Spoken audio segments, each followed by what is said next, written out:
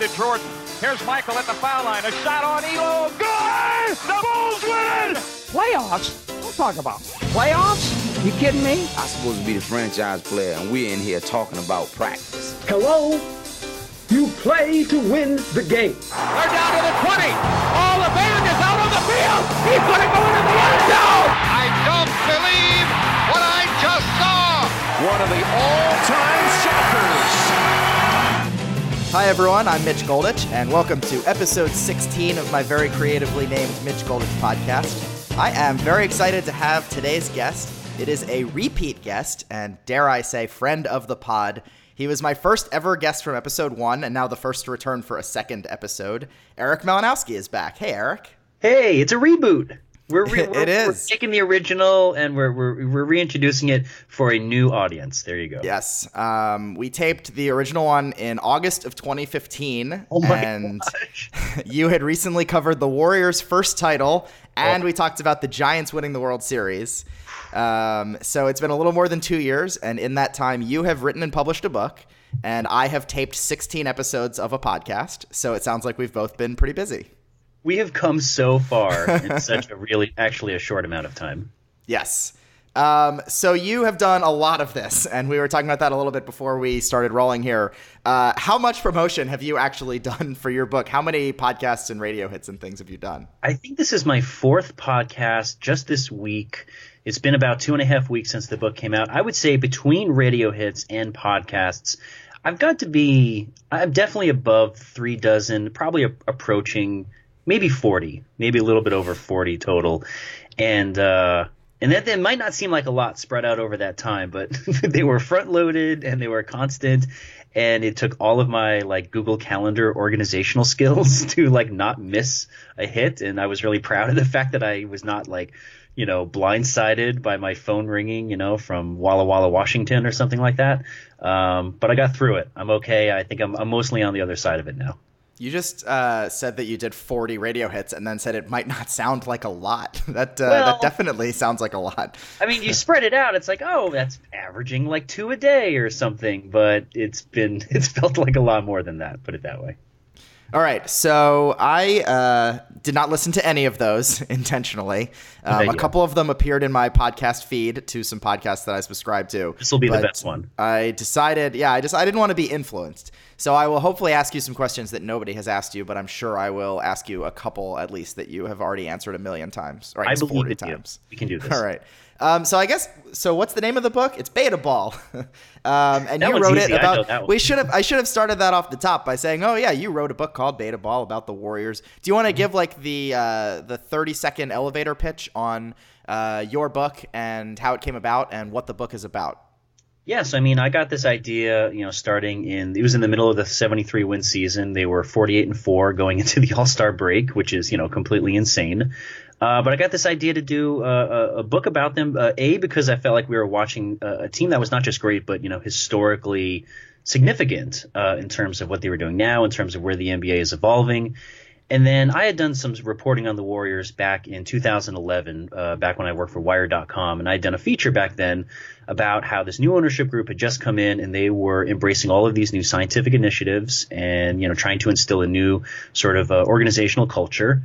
And in doing all these things, they were going to hopefully, transform the franchise. Maybe they can scrape their way back to, mediocrity, maybe make the playoffs in a few years. I don't think anybody foresaw, that they would get this good this quickly. So I thought that, I was uniquely suited because I had done this reporting on them previously, because I had access to the team through, the freelance reporting I was doing on them, first with Sports on Earth and then with Bleacher Report. And I didn't have full-time job, so I had the bandwidth, I had the time to really dig in, to do something, that was timely and topical and urgent. And so, the end result was Betaball, how Silicon Valley and science built one of the greatest basketball teams in history. And it came out, 2-3 weeks ago, and it's been good. The book that I envisioned is the book that I ultimately got to write. So, outside of that, I can't really control a whole lot, but I'm pretty happy with how it turned out, and people really seem to be digging it. All right, so I want to now flip to the very back of the book for my first question here. Yes. Your notes section is very detailed and Thank long. you. And it looks like a huge pain in the ass. And I've read many books that have no note sections at all, and some that are impressive like yours. I can tell that was important to you. So why did you want to have such a detailed notes section? And why did you take on such an undertaking for a part of the book that a lot of people probably don't even bother to read? All right, so a few things. Where to begin? I was a magazine fact checker for 7 years at Wired magazine before I started writing sports for their website. So to me, it's very much ingrained in my DNA to document things, and this is obviously part and parcel with writing a book like this. You sort of have to have a notes section, I think, especially when you're talking about a lot of historical stuff and a lot of reporting that was also done by other people and stuff like that, and you're putting it in context. So that was really critical. I had done a pretty good job of, outlining a lot of this stuff when I was going through the manuscript the first time. But the one thing that they don't tell you is that, when you're writing a book, it's like, oh, you've handed in the manuscript and now the edits are done. Great. And then the thing they don't really tell you about is now you have to do the notes section. So it's one thing to just, highlight stuff in a Scrivener document or something like that as you're writing a manuscript. It's a whole other thing to actually go through, almost line by line, page by page, extract the phrasing, copy it somewhere else, take note of what page it's on, although that page is going to, change later once they paginate it by the publisher. And then you have to explain exactly, you have to be consistent. You have to do the same format every single time. And then, some of these fell under the category of citations, so, it's a New York Times story from 1988 or something like that. And then some of them I just thought of basically as DVD extras, the things that you would actually see as a traditional footnote. But I didn't want to bog down the actual pages. So I wanted to put all of that stuff in the back. But I wanted that to be a value add. I wanted that to be a little reward for the people that maybe go back there first, such as yourself, or the people that end up back there at some point that are constantly flipping back and forth to see where something came from, but just not to see where it came from, but to actually just give it a little extra context. This idea that, one example is, Peter Guber's, this very prolific Hollywood producer. And I don't actually go into Peter Guber a lot in the book, but one of the things I do in the back in the notes section is I tell this little anecdote from a book that he wrote a few years ago about how he, helped convince Jack Nicholson to take the role of the Joker in Tim Burton's Batman. That's one of his, lasting contributions to Hollywood is that, Peter Guber was smack in the middle of this. And it's just not the sort of thing that it's too much of an aside, of a tangent to say that in the actual narrative in the manuscript. But it's a great thing to throw in the back in the notes section and to have people basically be rewarded for going back there. So, that was pretty much the mindset. I wanted to, really just make that kind of a fun little value add for readers. And if people go back there and discover something fun, they laugh about it, then I guess it was mission accomplished. Nice. So I'm. This was my goal to ask you It different was you. questions. You were my audience. I hope that nobody else asked about the notes section that early. I don't think so. I like the. I wanted to get into the nerdy minutia of writers and the actual writing process. And actually, I noticed there were a bunch of places where I feel like a lot of stuff that you would read either online or in magazine or even in other books where you were able to just put somebody's words and be like, so-and-so said this in an interview, and then move right on. And it kind of helped the whole pacing where you didn't have to stop and say, in an interview with so-and-so at this place. Yeah. And it was kind of fun, flipping back and forth and seeing. I didn't do it for every single aside, but kind of would go through. And so it was cool being able to not get bogged down with that and be able to check that out afterwards and look. Yeah. So there were places where it was more important to say, but in terms of the actual, the narrative itself, where you have to say so-and-so told Grantland back in 2015, where there it makes sense in context, but it's but yeah, otherwise you can really use the notes section to your benefit. And you make it clear that, he said this in the past. As long as you make it clear that this is not a thing, this is not a contemporaneous statement. You know what I mean? As long as you do that, then it's fine. As long as you cite everything in the back, you're covering your butt sufficiently and bogging down a lot, unruly attributions and things like that. All right. So another question about sort of the writing process for you. I found myself thinking about this as I was reading, but who would you say your audience was for the book? And I didn't know if that changed as you were doing it or how it influenced your decisions. Because I think there's a lot in there for hardcore basketball fans who, sure. as I was reading, there were a lot of things that I remembered, and there were like individual games that I remember watching them and things that I knew were coming up. And then I'm sure there are a lot of people who might not be huge basketball fans, but they're casual Warriors fans or casual basketball fans. And for them, there was a lot in here that was probably new. I mean, not that there wasn't new stuff for everybody. Sure. So I was curious a little bit about, as you're going into it, like deciding who your audience would be and what to leave in and what to kind of zoom through and what to make a little more detailed and how that process kind of went. Yeah, it's interesting. I mean, I think it's for both of those. I think it's for Warriors fans and I think it's for general, basketball fans. I think those are probably the two primary audiences, but I would think that either of those would get different things out of it. I think that Warriors fans would get, it'd be a little bit more of a nostalgia trip, but if anything, they would be able to look at it with a fresh perspective, in a fresh sort of context, and like, oh yeah, I kind of remember that. And, oh yeah, I kind of forgot that those narrative threads kind of crisscrossed at that point in time. And oh, that's interesting. And being able to write, the story that they know, but being able to write it with the benefit of hindsight. And then be able to, tie in all of these things over the years and to see all these connections where maybe they hadn't seen them before. I think that's the kind of thing that I really feel like every Warriors fan should have this on their shelf and they should read through it and enjoy it. And I think with general NBA fans, I feel like, there's just so much to this story that has happened over the last 6 years. I think back to when I was, almost done writing this proposal, the New York Times Magazine came out with their big cover story on, basically about the Warriors and Silicon Valley and all that. And the framework of that story was very much in line with what I was already writing in my proposal. And I got really frustrated at that point because I thought, oh, geez, the New York Times Magazine has blown up my spot here. What am I going to do? But then I I calmed down. I actually read the story instead of just the headline and the cover. And I realized that there was just so much that they were leaving out. And it's about the confines of a magazine story. I don't know what that story was, 4,000 or 5,000 words at the most. There was just so much more to everything that was happening that they just could not get into. So then I felt a little bit validated because it's like, well, I know it's a good story, because the New York Times Magazine is putting it on its cover. But there's so much more to this that we need to get into. And so yeah, it would be like, the reader basically of that story, a very sort of general mainstream kind of sports fan who's going to read the New York Times Magazine, they're going to get so much more out of this book than they ever could out of a magazine story. And so, yeah, I think it's both of those audiences primarily. I think there's a lot of business and tech in here. I think there's stuff in there where, business people where they read about, how did Joe Lacob go about actually, reorganizing this whole franchise and what are the philosophies that he tried to instill. I think there's a lot of stuff there that's relatable to the business world, but yeah, I mean, I think it's different things for different folks, but I tried to keep all of those different audiences in mind, and at the same time, I really just could only write the book that I know how to write, and if all of those audiences gravitate to it, then I think all the better. Mm-hmm. And how about also the difference between writing for your typical internet audience? I feel like right. You have your group and your followers and newsletter subscribers, and those are different from the people who are going to walk into a bookstore and buy a book. So I was looking through, and I know you left in a couple of like internet Twitter kind of jokes. You did call J.R. Smith piping hot at one point, which could not have been an accident. The other one I would tell you, I've seen other people tweet screenshots of this. I had never taken 23 out of 33 field goal percentage out to the second decimal point before, but you definitely snuck that in there. Did you hold back on some of those internet kind of jokes, or just sprinkle them in, or how was this different from your typical writing?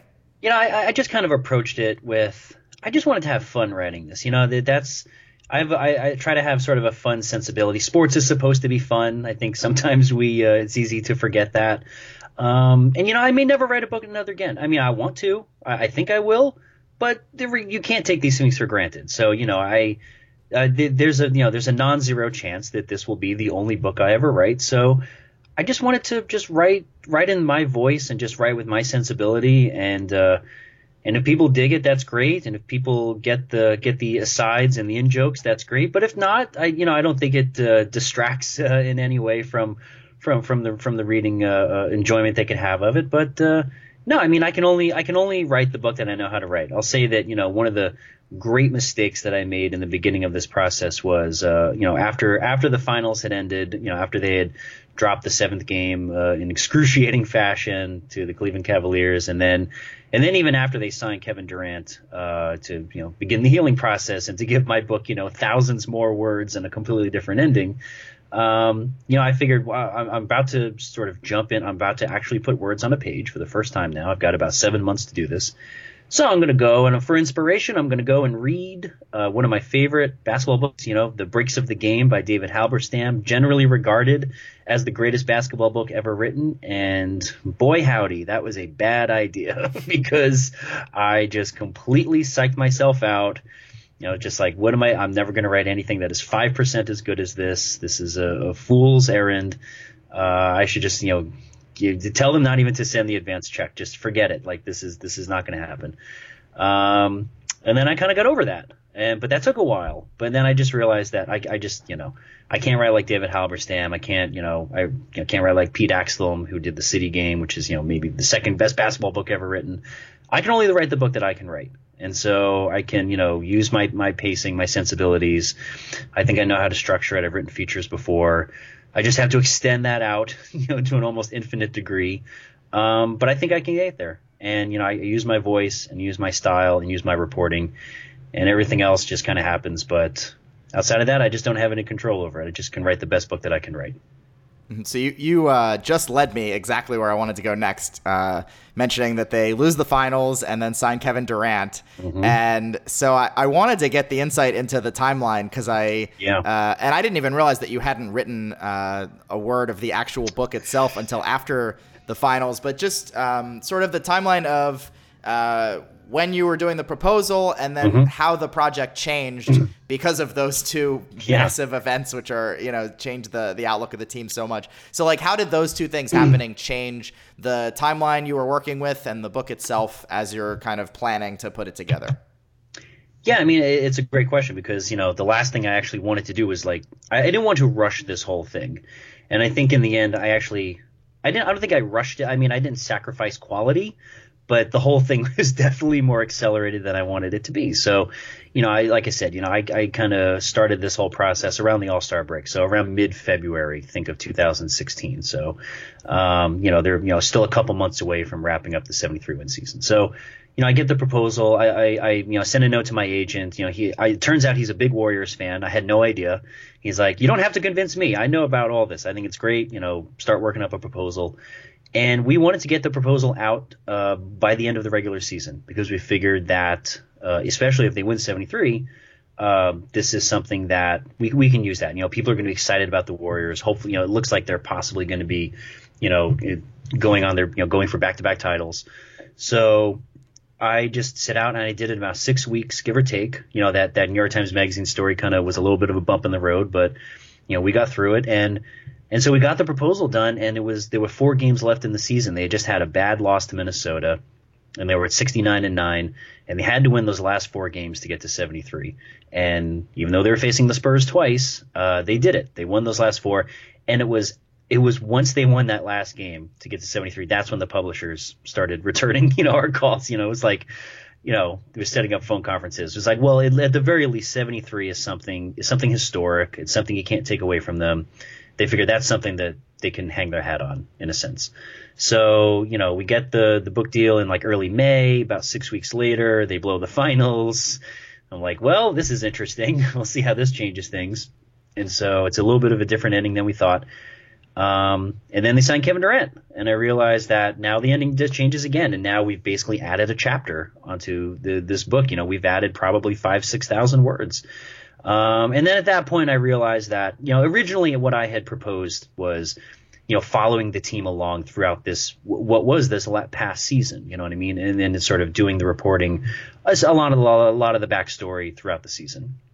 And the word I got from all the publishers was, that's not going to happen. We want this now. This needs to be published more recent than that. We're going to need you to hand in a manuscript by the end of this calendar year. And so I realized at that point that basically, the last scene in the book is basically going to be, tip off of opening night. After they sign Durant, they go through the Olympics of the summer, they go through training camp, all the expectations. and then they tip off, and then it's basically, Sopranos, cut to black, as the ball is up in the air. And then I knew that there would be the possibility for an epilogue on how the season worked out. So, the bottom line is, I promised them 80 to 100,000 words. I filed at 115,000 words. They wanted it by the end of the calendar year. I filed it on December 30th. And that's really all you can do. And, what I was doing throughout the spring was, as I'm waiting for edits to come back, I'm still reporting, I'm doing my beat reporting for Bleacher Report. I ended up doing this, a long profile of Steve Kerr that ran in April that, a lot of the reporting from that also ended up in the book. And then there was also a lot of stuff that got cut out of that story that also ended up in the book. So again, there was some extra content that people are going to see in there that they have not read before. And then you're just constantly just trying to keep abreast of, changes to the manuscript and, fact things and copy edits and all that stuff. And so, the book was not, and then I ended up actually doing that epilogue because of how the finals turned out and how great they were. And there are references in there to the previous, the season that had just happened. But I ended up writing, a 2,500 word epilogue in like 2 days, because, they needed it so quickly.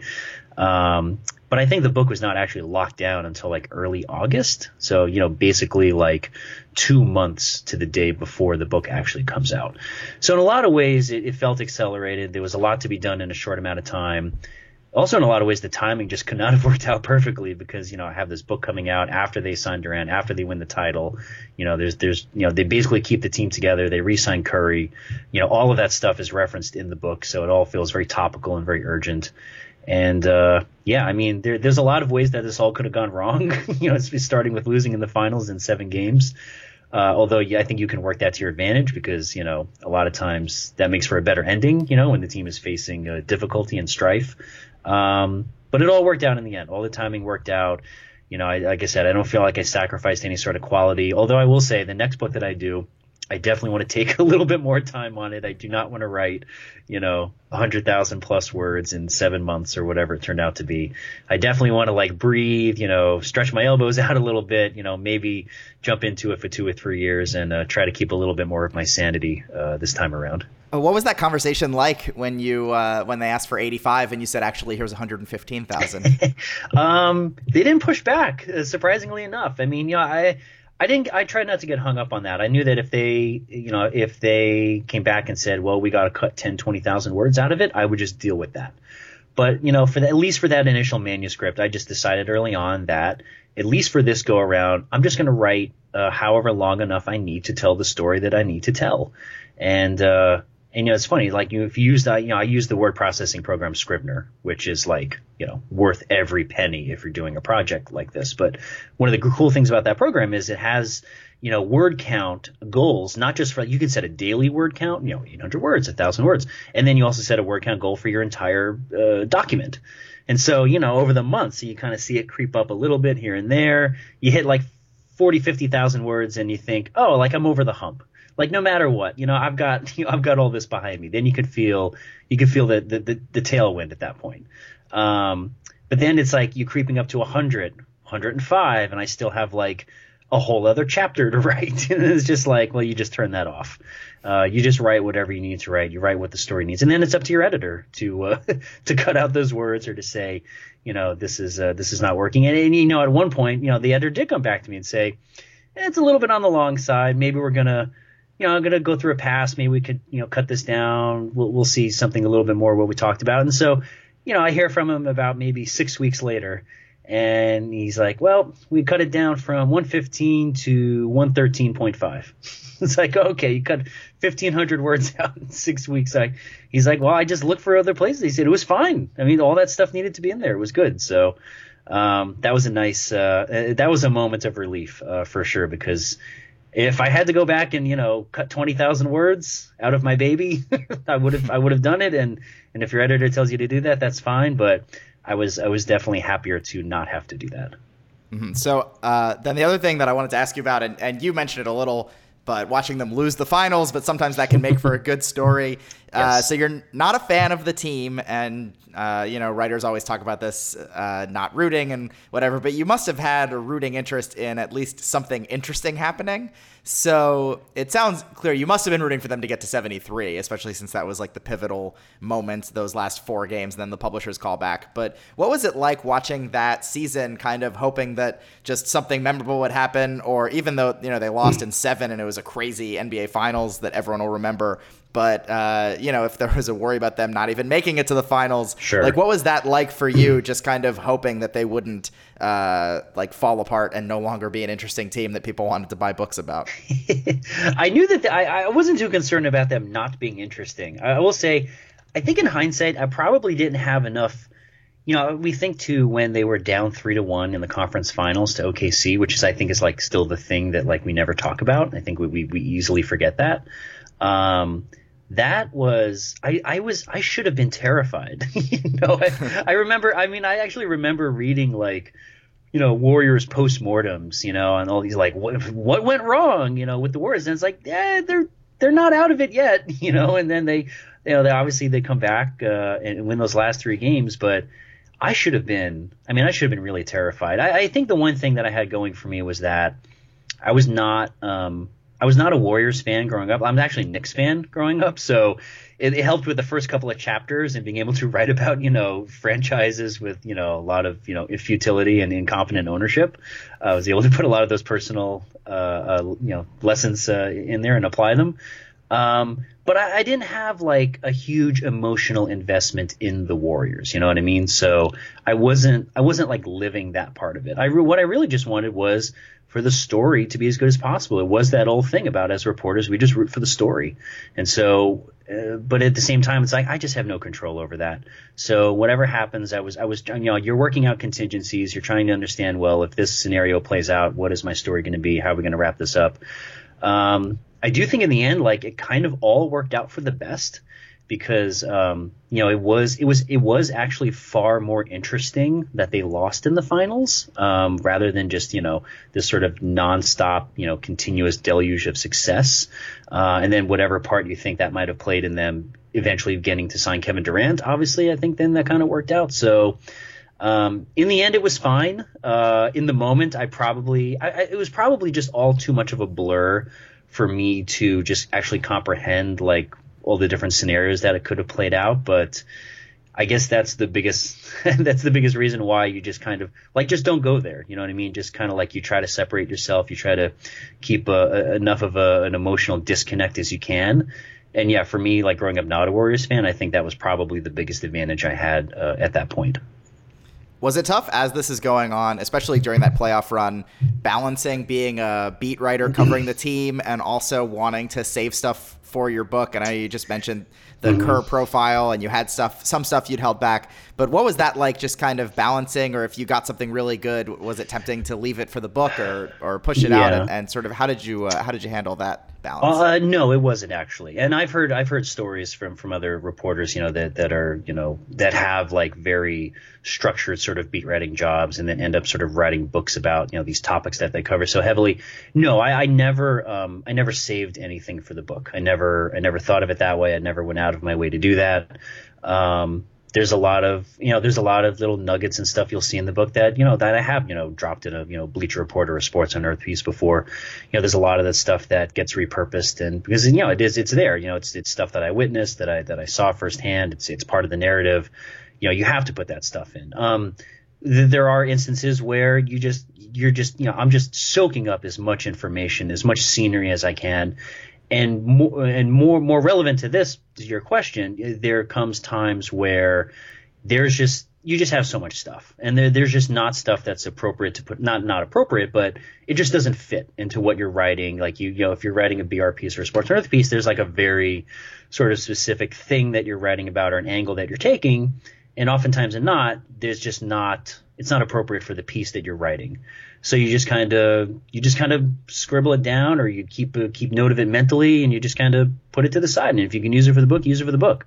With the book, it really was just about, trying to get a sense of totality, just all of the things that were going on at any given moment. So it was something where it just made a lot of sense, where I just can't dump a lot of the stuff that I just couldn't use for my other pieces before into that. And I think that's the case, when we all go out reporting or we're on site at an event or something like that, we always gather up far more information than we actually need for the story that we're planning to write.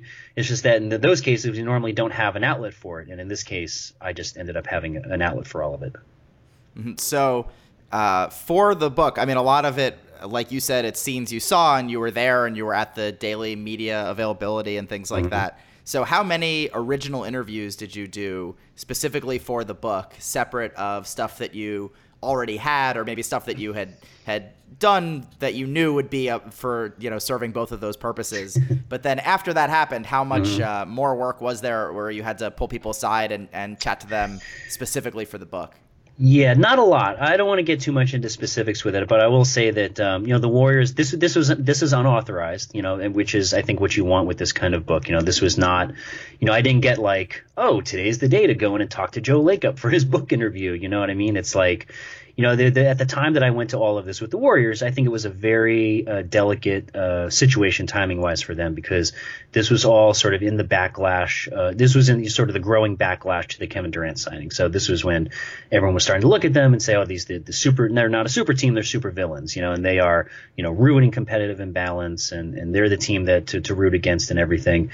And that was the time that I went to them, and it wasn't a case where I was, asking their permission or anything like that. It was a case where I went, look, I'm writing a book about you guys, to whatever extent you guys want to be involved or whatever. Let's have that discussion. Let's talk about it at least. And the word I got back from them was that, they didn't want to seem like they were puffing their chest out in any way or taunting or be like, oh, we're now the team getting a book written about us and stuff like that. It wasn't they didn't want to. They were very sensitive of their image at that point, which I completely understood and respected, even if I did find it a little bit frustrating. But to their credit, they very explicitly said to me, we're not going to make this difficult on you. I mean, that's literally the words from their, top PR person. So, and to their credit, they were very professional about it. They still issued me my credential for Bleacher Report.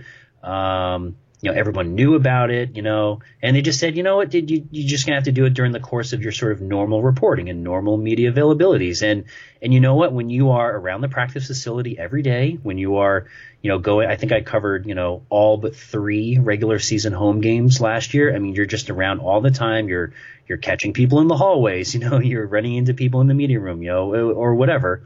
There's always ways to get the reporting done that you need to get. So it ended up making it a little bit more difficult, despite what they promised. But I'll just say, there's always ways to get your reporting done. There's always people that are willing to talk.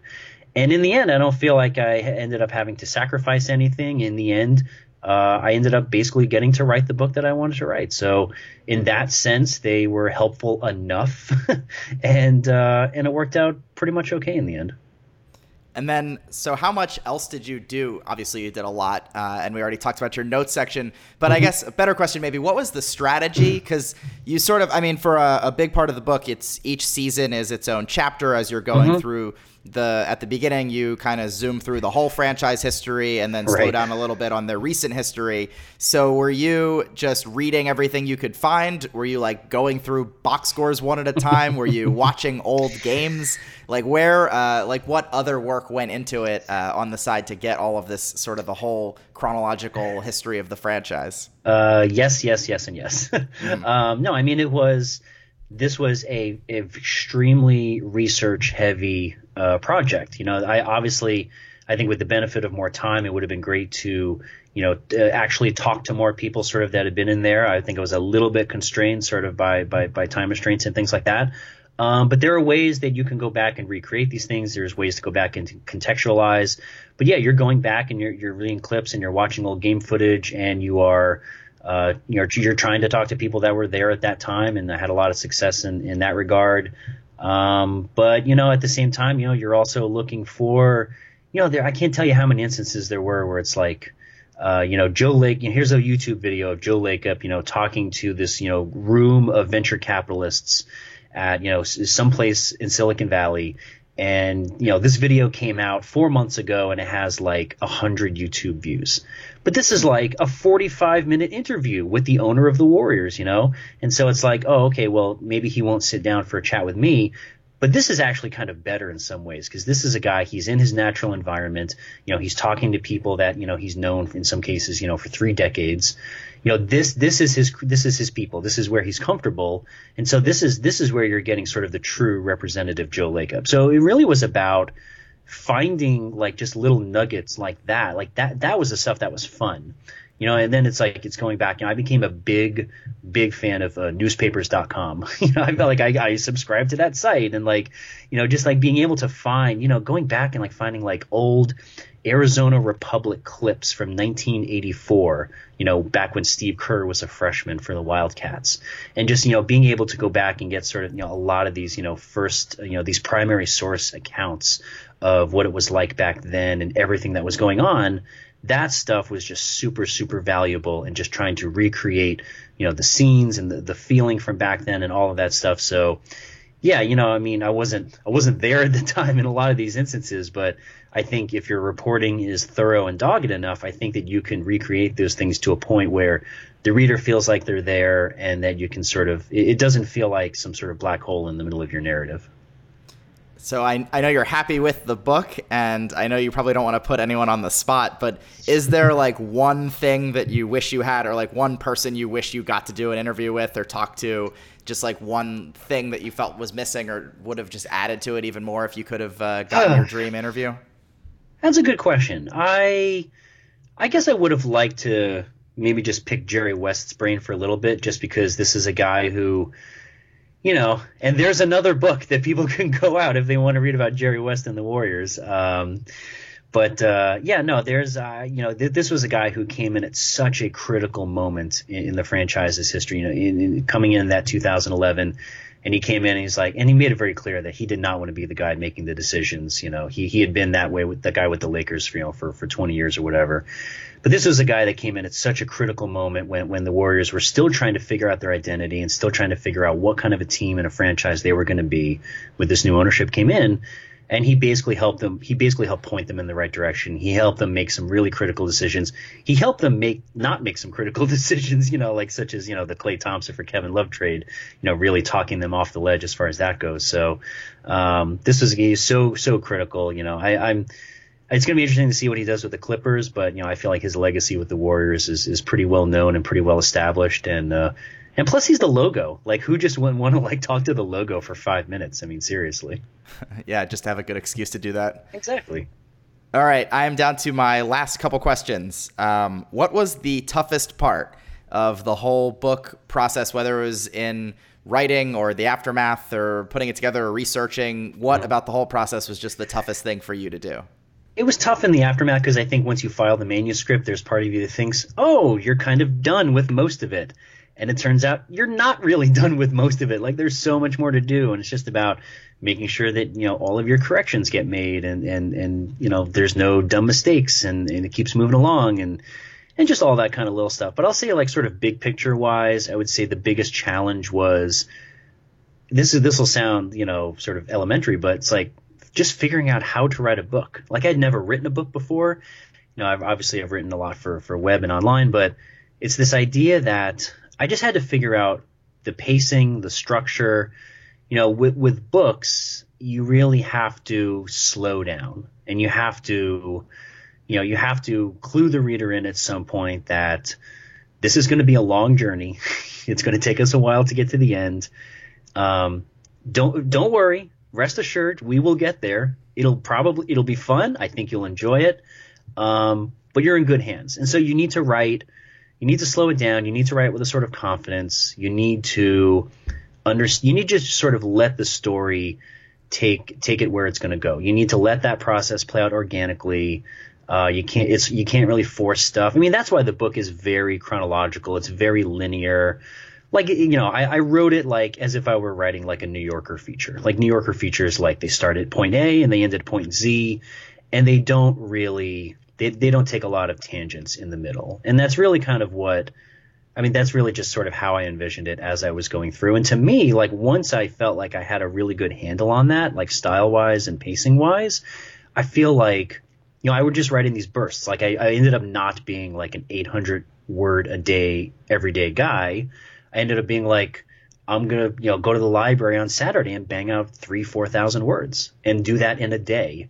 And, in the quiet and the air conditioning of the library, very ideal conditions, and just write until the chapter's done, or write until I get to a nice little section break.